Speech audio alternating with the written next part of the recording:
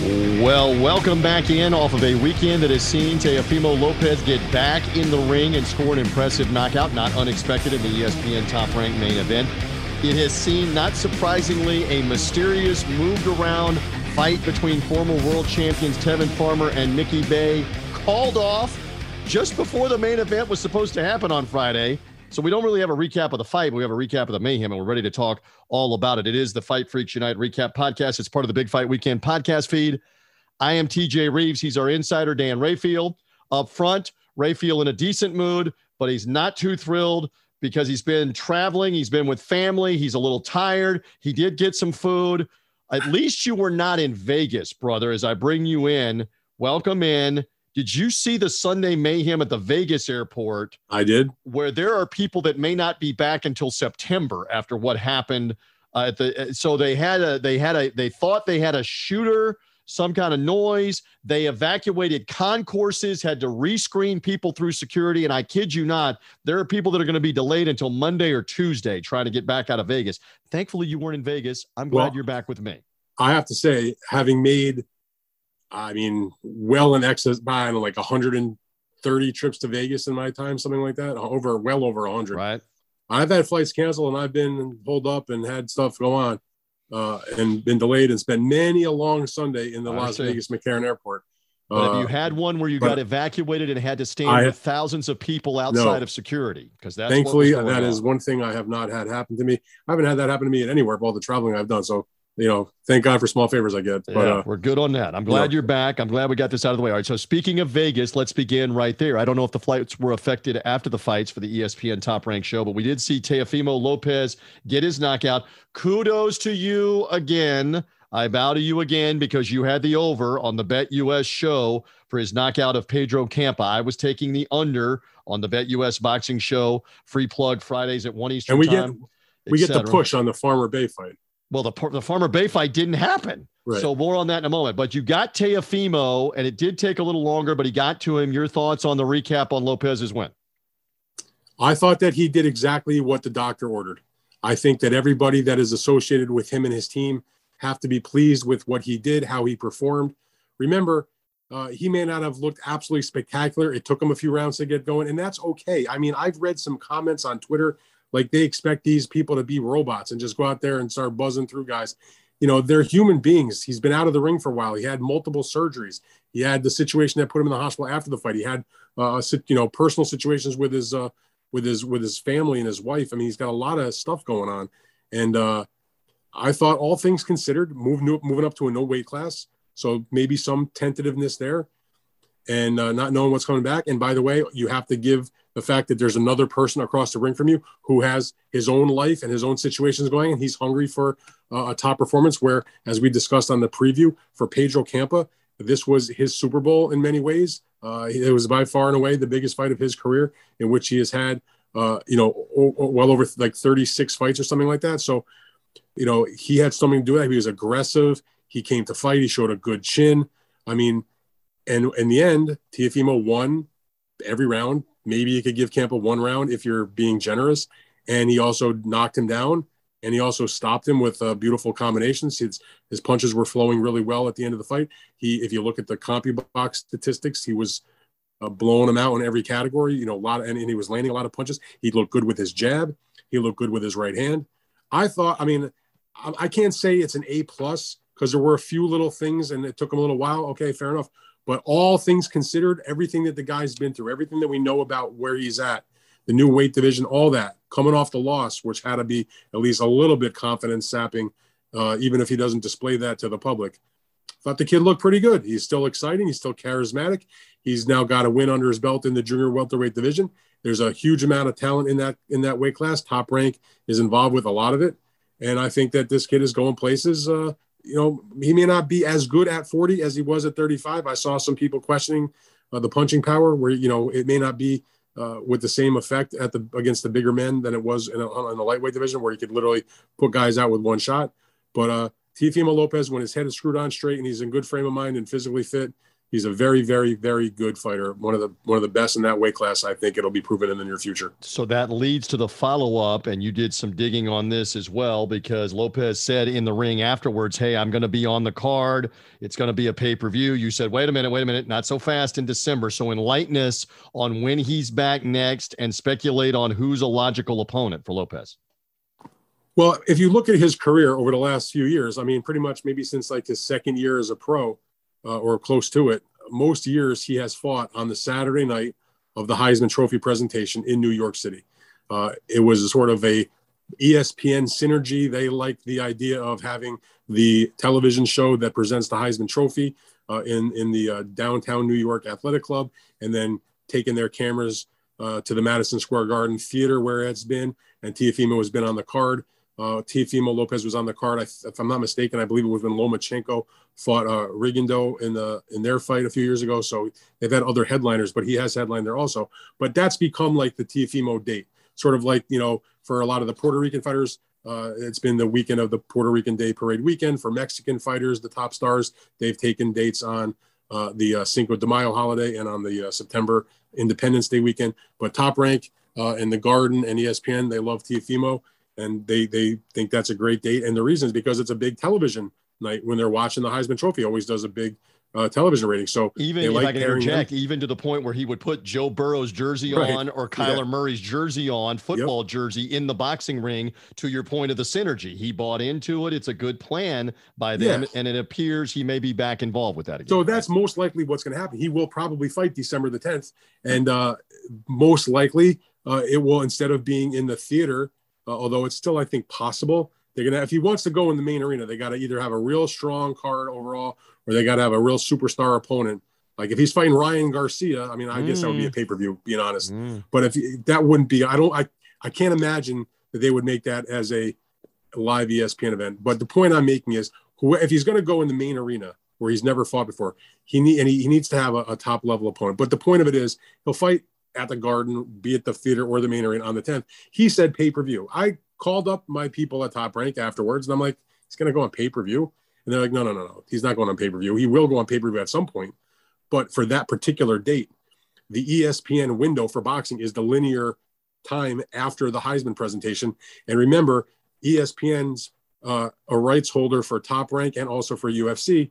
They're not going to put their pay-per-views on against each other. And from what I am told, December 10th is a pay-per-view date for UFC. There is. I looked, and you're right. There is. Okay, so if Teofimo is going to fight on the Heisman Trophy card, it's going to be on ESPN. But the important thing is he's going to have a second fight this year. Hopefully they'll line him up with a good opponent. He said, who's he going to fight? Now, Oscar De La Hoya, who is the Golden Boy CEO who promotes Ryan Garcia, he was there sitting ringside. He was interviewed on the broadcast. He would like to make the match between Teofimo and Ryan Garcia if he can't make the Tank Davis fight for Ryan. Teofimo and Ryan Garcia is a great fight also. I love that fight for a lot of different reasons. Bob Arum from Top Rank is certainly interested in that fight. I talked to Bob personally about that. He likes the idea. He's very interested. I think it's a possibility. I don't think it's possible for December 10th for the reasons we just discussed, but I do think it's possible after that. And I think that they'd have to work out, DAZN will be involved perhaps as a pay-per-view. Certainly if it's on the ESPN platform, it's a pay-per-view, most likely. So I don't think that's next. So you say, who's next then? That's a damn good question, because it's not going to be Josh Taylor, who's got the defense against probably Catterall coming up. And Josh can't come to the United States at this moment anyway for his various involvements with MTK dating back to last year and before that. So that's probably out. Jose Ramirez is on ice for the rest of the year, most likely. He's getting married. Remember, he canceled out from the title fight. You got Zepeda against Prograis, who are guys that Teofimo mentioned, but they're going to have their vacant title fight probably in that fall time period anyway. So whenever they fight, they're not going to be ready for a December fight without question.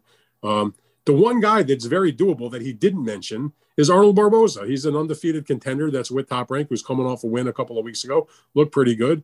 There's been a lot of back and forth between them, certainly between Rick Meridian, who was Barboza's manager, and Teofimo. I mean, Rick, who I've known for a long time, Rick is one of those managers. I saw the tweet. I saw you retweeted. Meridian said that Barboza beats him easily in a group of fighters that would beat Teofimo easily. I mean, that's a promoter talking smack, though. But yeah, I don't underestimate. Rick's the manager for Meridian. He's the manager for Zepeda, and he's the manager for Jose Ramirez. Now, all those guys, whether you think they win or they don't win, the point of it is, those are not blowout fights on paper in my mind. But to say that his guys beat Teofimo easily, right? I mean, if you tell me that they win, I mean, I can see the reasons why you could pick all three of those guys perhaps to beat Teofimo. But to say easily, I think that's just Rick is Rick.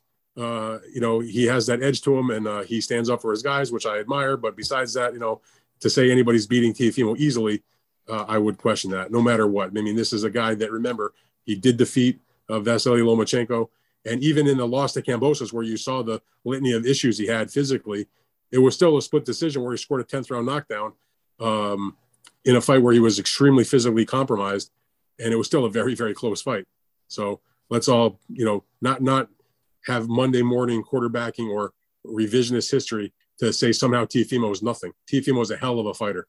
All right. And he proved it the other night. Again, as we rock along on the Fight Freaks Unite recap, let's stick with that top rank card. Give me 60 seconds on the expected win for Xander Zayas. Zayas did get a KO, rising prospect in the co-feature. Tell me more on what you saw from him and what you think about his future real quick, Dan. His future is bright. If I was buying stock in a young fighter, I would definitely want him in my portfolio. 14-0 with 10 knockouts, only 19 years old. And, when he started his career, he was a good boxer, and you could tell he had the skills, certainly has the personality to be a star. Very, very personable, good guy. Nice group of people around him. But he just never looked strong, but he was still a kid. He turned pro. He was like 17 years old. So he didn't have the strength yet. He's growing into being a man now. I mean, he's still growing at 19, but you could tell when he started off, he was a welterweight. Now they've slowly, over the last couple of fights, he's decided, no, I can't, 147 is a little bit too much. Let's go to the junior middleweight division. So now he's fighting in the junior middleweight division. I have to say, watching him against Espadas on that undercard of Teofimo, he looked, in terms, I'm not talking about his how he performed in the fight, but let's just talk about the way he looked physically. He now has a man's body compared to what he was when he was 17, 18. He's really growing into himself as an adult. And you could tell the way he looked. He's strong. The power is getting better. His obviously skills are getting better. He's dedicated by all accounts. This is not a guy that cuts corners. I would be willing to bet you anything. The fight was on Saturday. I guarantee you that he'll probably be in the gym in some fashion on Monday or Tuesday. I mean, this is not a guy that's going to just, take off for a month and not show up at the gym. And again, Espadas, not a great opponent, but a tough, durable guy, 22-5, a typical hard-nosed, I wouldn't say a journeyman, but, just a regular type opponent. Sure.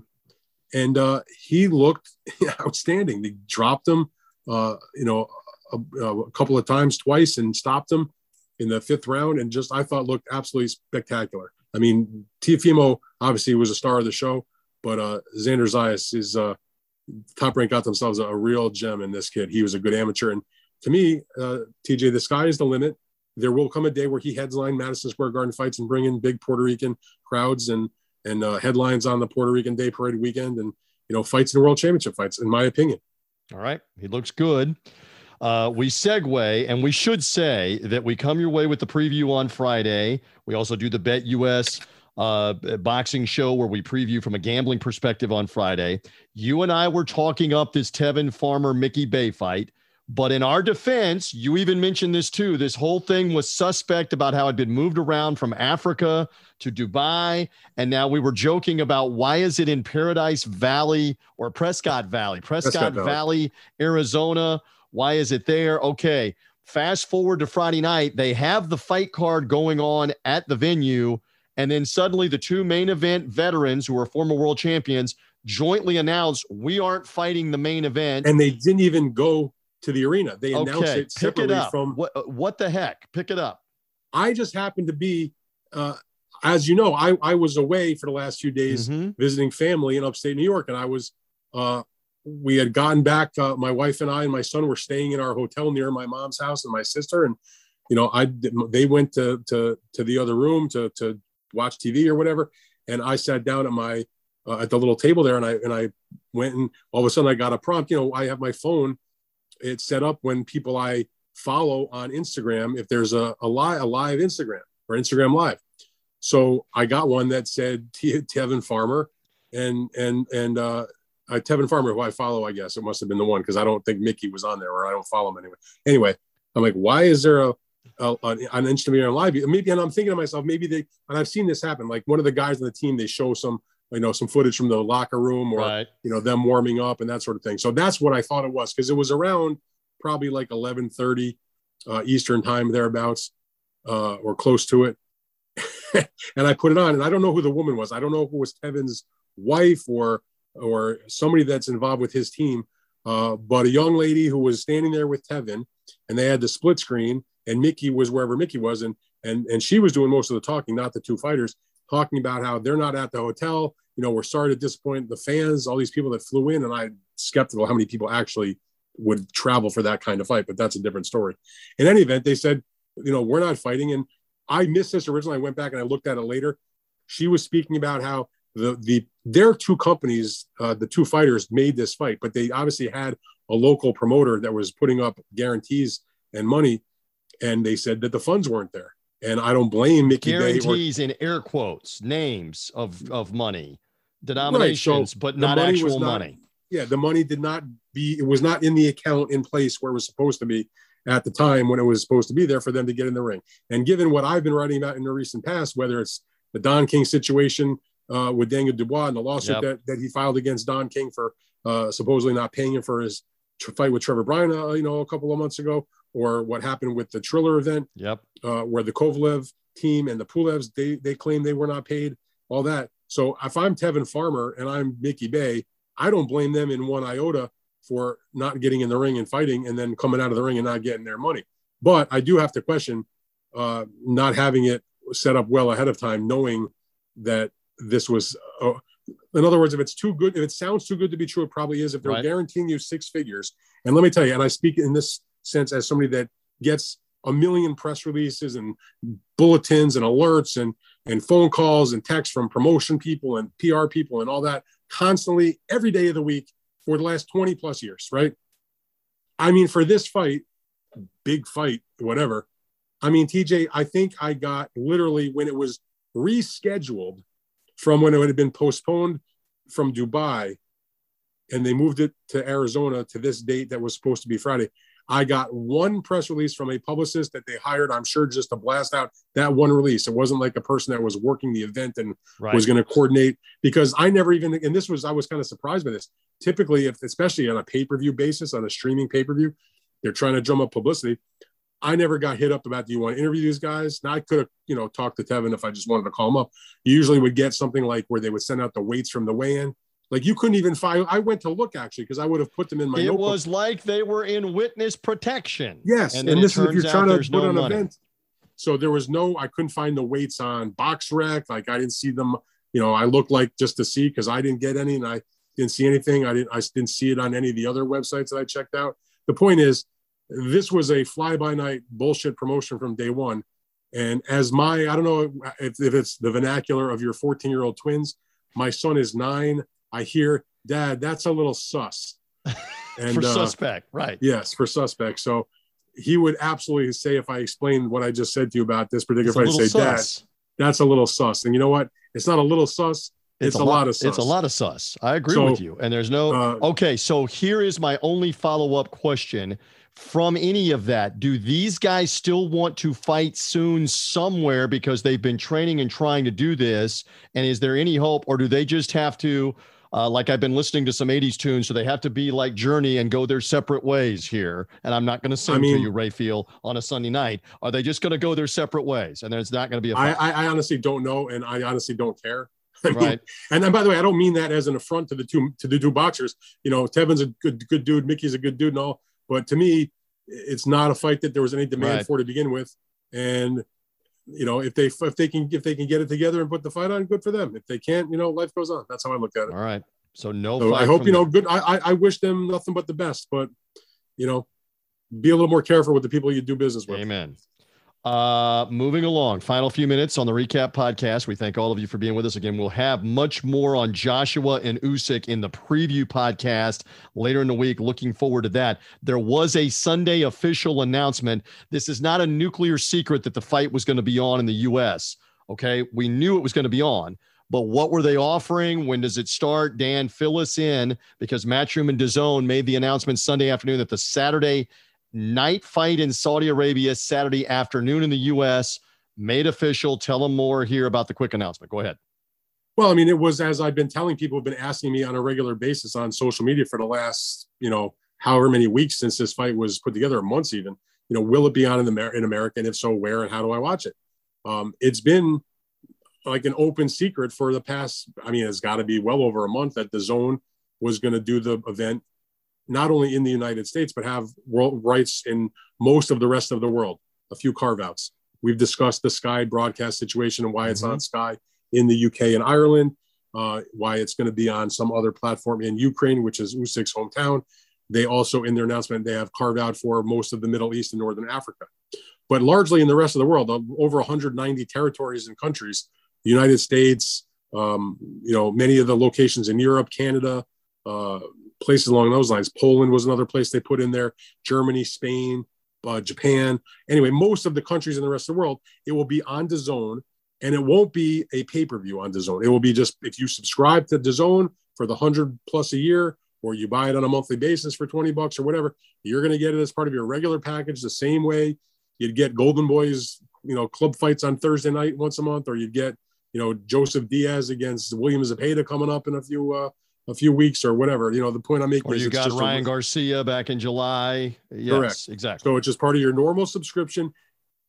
And if you live in the UK, obviously it's a Sky box office on their pay-per-view platform. So that's great news for boxing fans, because they can, to me, you can say what you want about DAZN. It's a very, what's the word? There's people that love it. They hate it. It's very divisive. Polarizing. In many ways. Polarizing. That's the perfect word for it. But if you're a boxing fan, and I'm not kissing anybody's ass, I'm just being real. I don't know if you're a boxing fan, how do you not have DAZN? Right? It's $100 a year. They're going to raise the price even to $150, but that's a different story. Even at $150, for what you get, even of the non-pay-per-views, you have to have it if you're a boxing fan. So I hear all these people say, well, they're putting Canelo on pay-per-view, I'm not going to buy a subscription. Well, duh. Let me ask you a question. For the last 30 years, if you were subscribing to HBO or to Showtime, you were buying a subscription, and you might watch other entertainment programs the same way you might watch other things that are on DAZN, even though it's more limited to sports and not general entertainment like those other platforms. But you would buy HBO or subscription or Showtime. You get their fights that they offered as part of their package every month. And then for a number of fights, other than that, you'd have to pay essentially an upcharge to watch them pay-per-view. It's right. Absolutely zero difference if you're buying DAZN to, now, if you want to see the Canelo fight also, you're paying an upcharge as a pay-per-view. And at the very least, and I'm not carrying their water, I'm just keeping it real. If you buy DAZN and you have a subscription, when you go to buy that Canelo pay-per-view or whatever the pay-per-view is, it's a little bit less expensive than if you just don't have DAZN at all and you just buy it as an a la carte pay-per-view on DAZN. You save a few dollars, or they'll give you a month for free or whatever. So to me, it's still worth it. And the fact that they can, if you're thinking about subscribing to DAZN and you're getting Joshua Usyk, which by every metric available is a massive heavyweight championship fight, not to mention all the other stuff that's coming up. And this is the truth. It is the most important heavyweight title fight for the remainder of the year, because we don't know if our boy Fury's going to fight anymore. So for the back half of 2022, this is the fight. This is the fight. Whatever happens, we're in agreement. So you're getting that fight. I'll say this with one caveat, because it's not out of the realm of possibility that the winner of the fight will fight again at the end of the year. Now, if you listen to Eddie Hearn, take him for what it's worth, he has stated that Joshua would fight again before the end of the year if he wins. Certainly, there's going to be at least a conversation, I suppose, between the sides. Can we make Tyson Fury against the winner? But of course, Tyson's announcing his retirement again, and we'll, just not to belabor the point, he did, for what it's worth, he did vacate the Ring Magazine title because my friends at the Ring asked him, because they read the reports, said, hey, champ, what are you going to do? He thanked them for winning it, talked about how much it meant to him. It's a beautiful belt, all that.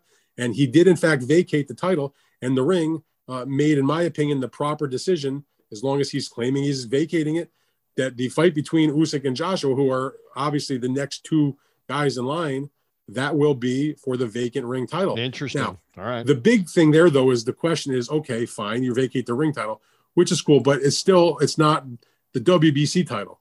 It's still important, and it's still a big deal. But the WBC is the one that everybody around the world knows, the green belt. Okay. So I actually, while I was sitting at the airport waiting to get on my flight today to fly home from my little trip to visit some family, I was going back and forth with Mauricio Suleiman, who was the president of the WBC. And I asked him, I say, hey, Mauricio, I saw that Tyson decided to give up the ring title. I know, he's gone back and forth about, is he going to retire or not going to retire? So can you give me an update on what the plans are as it relates to the WBC title? What's the status? And he told me that at some point, they're going to make a statement about it, but the bottom line is they're going to give Tyson Fury until August 26th, a Friday, to give the organization a written confirmation of what his plans are. If he gives them a written confirmation that he's retired, presumably he'll vacate, or they'll vacate the title, or he may say, I've changed my mind and I plan to defend my title. But by August 26th, according to Mauricio's correspondence with me personally, we will have clarity on where the status of the WBC heavyweight title goes, because he can announce his retirement all he wants. But as long as the WBC title is around his waist, or, in his possession, or he's on their list as the champion, he's not really retired. And one more just real quick. He already defended against Dillian Whyte earlier this year as the mandatory. So he's got time to figure out, is it undisputed next, or what does he want to do? But what you're saying is they want to know, and we know the answer, he's not retired, but they want to know for sure, are you retired? And then we'll have somebody else fight for the belt. So also, here's the other thing about it. Okay. If you take a look at the WBC rankings, and he does in fact vacate that title. So what is being discussed right now in terms of other fighters that are in the weight class? Mm-hmm. You know where I'm going with this? Deontay Wilder. He's number 2 in the rankings, obviously. So if he were to vacate, or they're not going to strip him, they're not going to make him look bad. They're going to give him every opportunity to hang on to that title, unless he tells them we're done. But here's the point, though. The WBC heavyweight ratings have Deontay Wilder ranked number 2. And Deontay Wilder is going to be back in the ring probably in October. And the opponent they're discussing him against is Robert Helenius. Now, if you go down the WBC rankings, I just happen to have the brand new ones right here in front of me. You have Deontay Wilder number 1. So he could theoretically fight for the vacant title at that position. The number 2 ranked heavyweight in their ratings and the number 3 ranked heavyweight happen to be Joe Joyce and Joe Parker. Now, they're already set to fight each other. Right. Now, technically, that fight is a WBO for the number 1 position. Deontay Wilder most likely would not get out of the way to allow them to fight for the vacant title. So they're going to be, according to the way the WBC does their ratings, Parker and Joyce will be deemed unavailable because they're fighting for another organization. Frank Sanchez, the PBC fighter, he's there. I mean, he's a good contender, undefeated. Doesn't have anything scheduled at the moment, I don't think. Andy Ruiz is next. He's taking on Luis Ortiz in a fight that's scheduled, so he would not be available either. You have Arslanbek Makhmudov from Canada, who's actually fighting in a couple of weeks in a fight that will be on ESPN+. Number 7 is Dillian Whyte. I would find it hard to believe that they would allow him to fight for the title again right off the bat after getting knocked out the way he did. And then lo and behold, you get to number 9 in the WBC rankings, Robert Helenius. In my opinion, if Fury does actually vacate and actually does officially retire, at least in terms of vacating the belt, when they finalize the October fight between Wilder and Helenius, which will be probably a Fox pay-per-view, that'll help that promotion an awful lot when it becomes for the vacant WBC heavyweight title. I like all your theories, but Fury's going to keep the belt. He's going to go for the undisputed with whoever. Can't we have some fun? I'm with you on having fun. The discussion is great. The hypothetical is great. All that is good. And just one more time, because we need to roll on and get out of here. The Usyk-Joshua timeline was announced. Give the update on that, because again, it's Saturday afternoon and early afternoon in the Western time zones in the U.S. when the main event will happen, because Saudi Arabia is 7 hours ahead of Eastern time. Go ahead, Dan. Okay, so when DAZN put out their press release announcing that they had acquired the rights and they would be showing it in all these territories around the world, they put out and I quote from the press release, the main event begins at approximately 9 a.m. Pacific time, 12 p.m. Eastern time, 1800 CET, and it'll be available in English commentary, Polish commentary, etc. Anyway, I'm like, that can't really be accurate in my mind. I put that in my tweet because that's what the press release said, but I followed up by contacting the DAZN PR folks who, to their credit, were answering their emails on a Sunday, which was the day that they put this announcement out. Mm-hmm. And, oh, we're sorry, we made a mistake. It's the main card that starts at those times. The main event will be later. So for those listening, I will say yet again, the main card meaning your stream of the main several fights on the event, 9 o'clock in the morning Pacific time, 12 o'clock p.m. Eastern time, 1800 CET time, and the main event will then occur, later than that, probably around 11 p.m. British time, which if you subtract 5 hours, you're talking around 5 o'clock, Eastern time.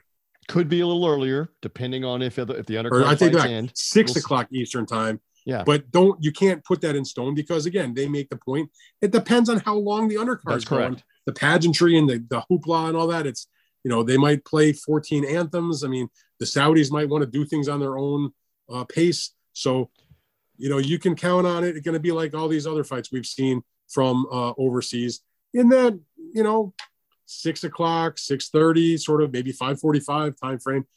Just watch the damn show and you won't worry about missing the main event. And we'll preview it more later on in the week.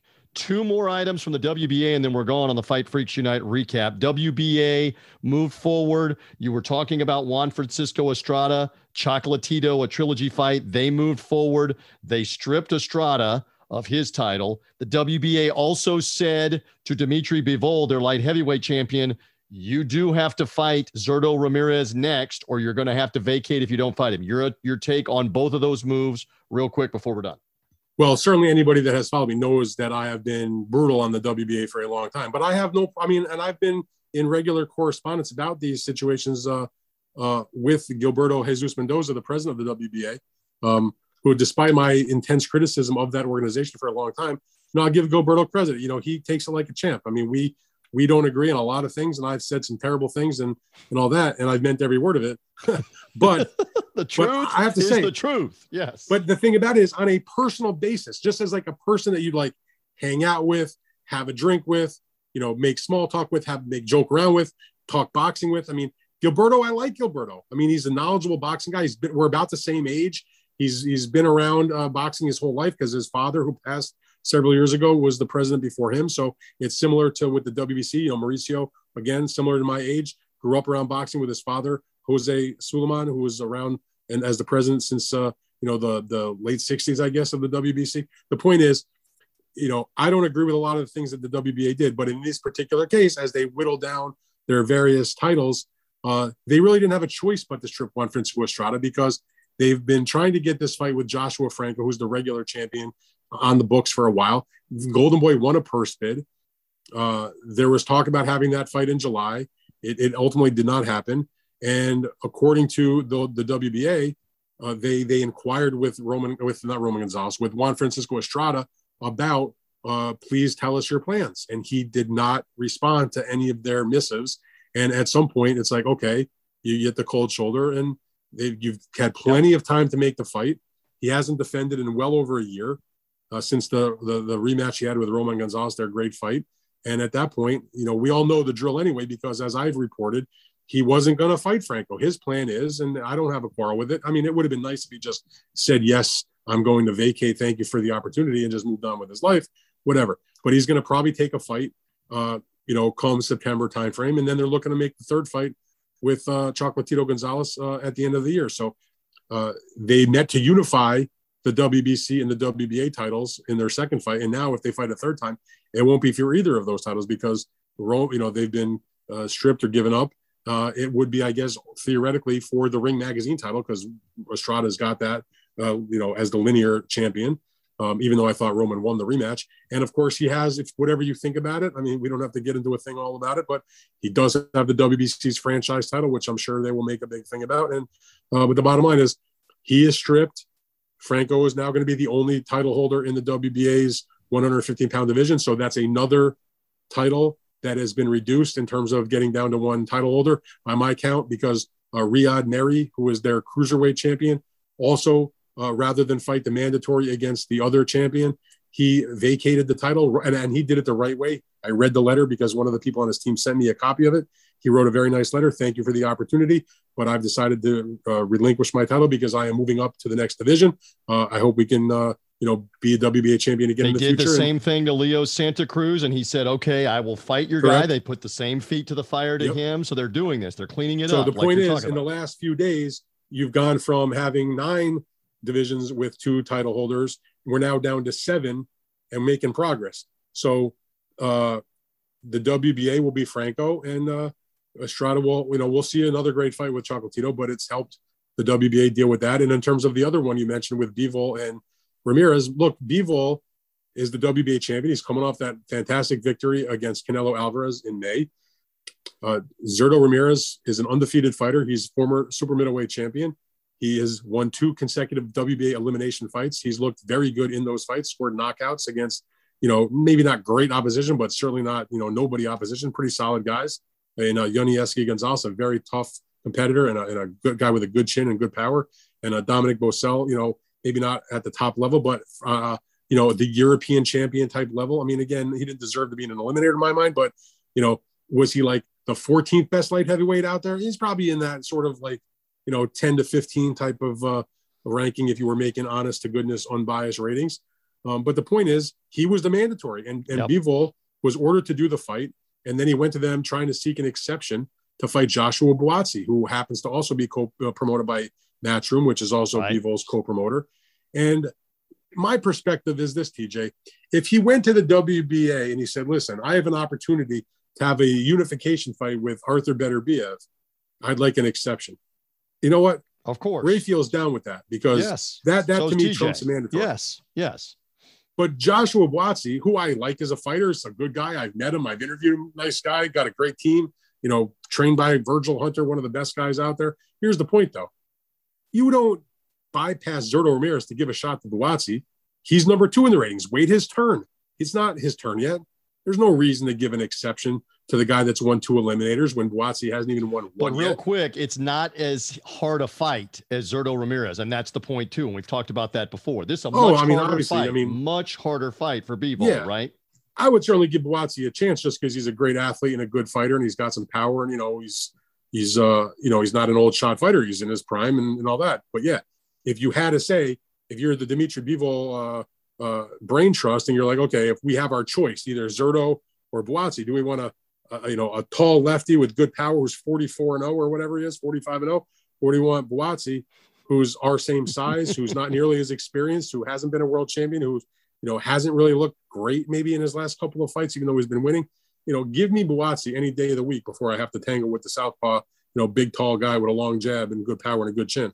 But I'm thrilled that they made that decision because Bivol, who I'm a fan of also, and he obviously did a great job against Canelo, he didn't get the rematch. So now it's time to get on with things. And the mandatory has been there. He's the number 1 guy and fight the guy. By the way, do you believe it could happen before the end of the year? Absolutely. I mean, unless the Bivol side says no, at some point he'll get stripped. They'll do the same thing they did to Estrada. What percentage chance would you put at him saying, I'm not going to take this risk? Because again, if he loses Bivol, the luster is off big time, as opposed to just vacate the belt because you still have the golden ticket rematch even without the belt with Canelo Alvarez at light heavyweight. I'm not so sure that Canelo Alvarez wants to fight him if he doesn't have a world title. Okay. So I believe, and maybe I'll be wrong, I do believe because there'll be pressure from DAZN, who has involvement with both Zurdo as a member of the Golden Boy stable, as well as with Bivol because of his association with Matchroom. And they just put on the Canelo fight that didn't do as well on pay-per-view as they hoped for, but I'm sure would still like to have a significant Bivol fight. Him fighting Zurdo Ramirez is the biggest fight you can make in the light heavyweight division, other than if Bivol were to have a full unification against Beterbiev. So if that was on the table, go for that. But Beterbiev is fighting his mandatory against Anthony Yard probably in November, October, whatever. And if you're DAZN and you've got Bivol, who's a commodity, even if the pay-per-view didn't do as well as you hoped, he still scored a big, massive win over Canelo. You want to have involvement in his next fight. If you're a DAZN executive, would you rather have him against Buatsi, which is big-ish in the UK, but it's not even like on a that big in the UK, I don't think, compared to some of the other fights, like a Conor Benn against Eubank, et cetera. But in America, for their purposes here, if you see that it's Bivol versus Zurdo, that may entice somebody to buy a subscription. And as important, it will entice people to keep their subscription. So to me, Bivol Zurdo is one hell of a fight, the best fight you can make at light heavyweight that doesn't involve Canelo and isn't the full unification with Beterbiev. All right. On that note, WBA straightening some things up. We've given you some recaps. We've got Usyk Joshua later this week. My man Rafael is like sleep deprived. He's like jet lagged. He's got the family back. So I think we're good for the recap. Anything else? Any parting salvos, or are we good for the weekend and putting everything to bed? We good? Well, I'm not jet lagged because I was still in the same Eastern time zone, but all the other stuff, yes. Airline aggravations were at a minimum. But the family is good. We saw other family in New York, so we're good there. We're about to begin the second week of school here in Florida and a lot of other places here. Your little guy doesn't have that yet, but mine have it. My Next school teacher wife has 1 it, week so. from Monday is the first day of school down here. Reality sets in the Rayfield house like it did last week in the Reeves household. All right, we got one more week at camp, and then it's back to school. There we go. All right, so all of that is good. We've gotten the full recap. Reminder, follow or subscribe on Apple Podcasts, Google Podcasts, Spotify. We'll have a big fight weekend preview of Usyk Joshua, the rematch. The Rage on the Red Sea is later in the week. We look forward to talking more about that with my man Dan Rafael. Have a good week. Thank you here on the recap, sir. You bet, my man. We'll be in touch. I am merely TJ Reeves. Again, you've been listening to the Fight Freaks Unite recap. Bye.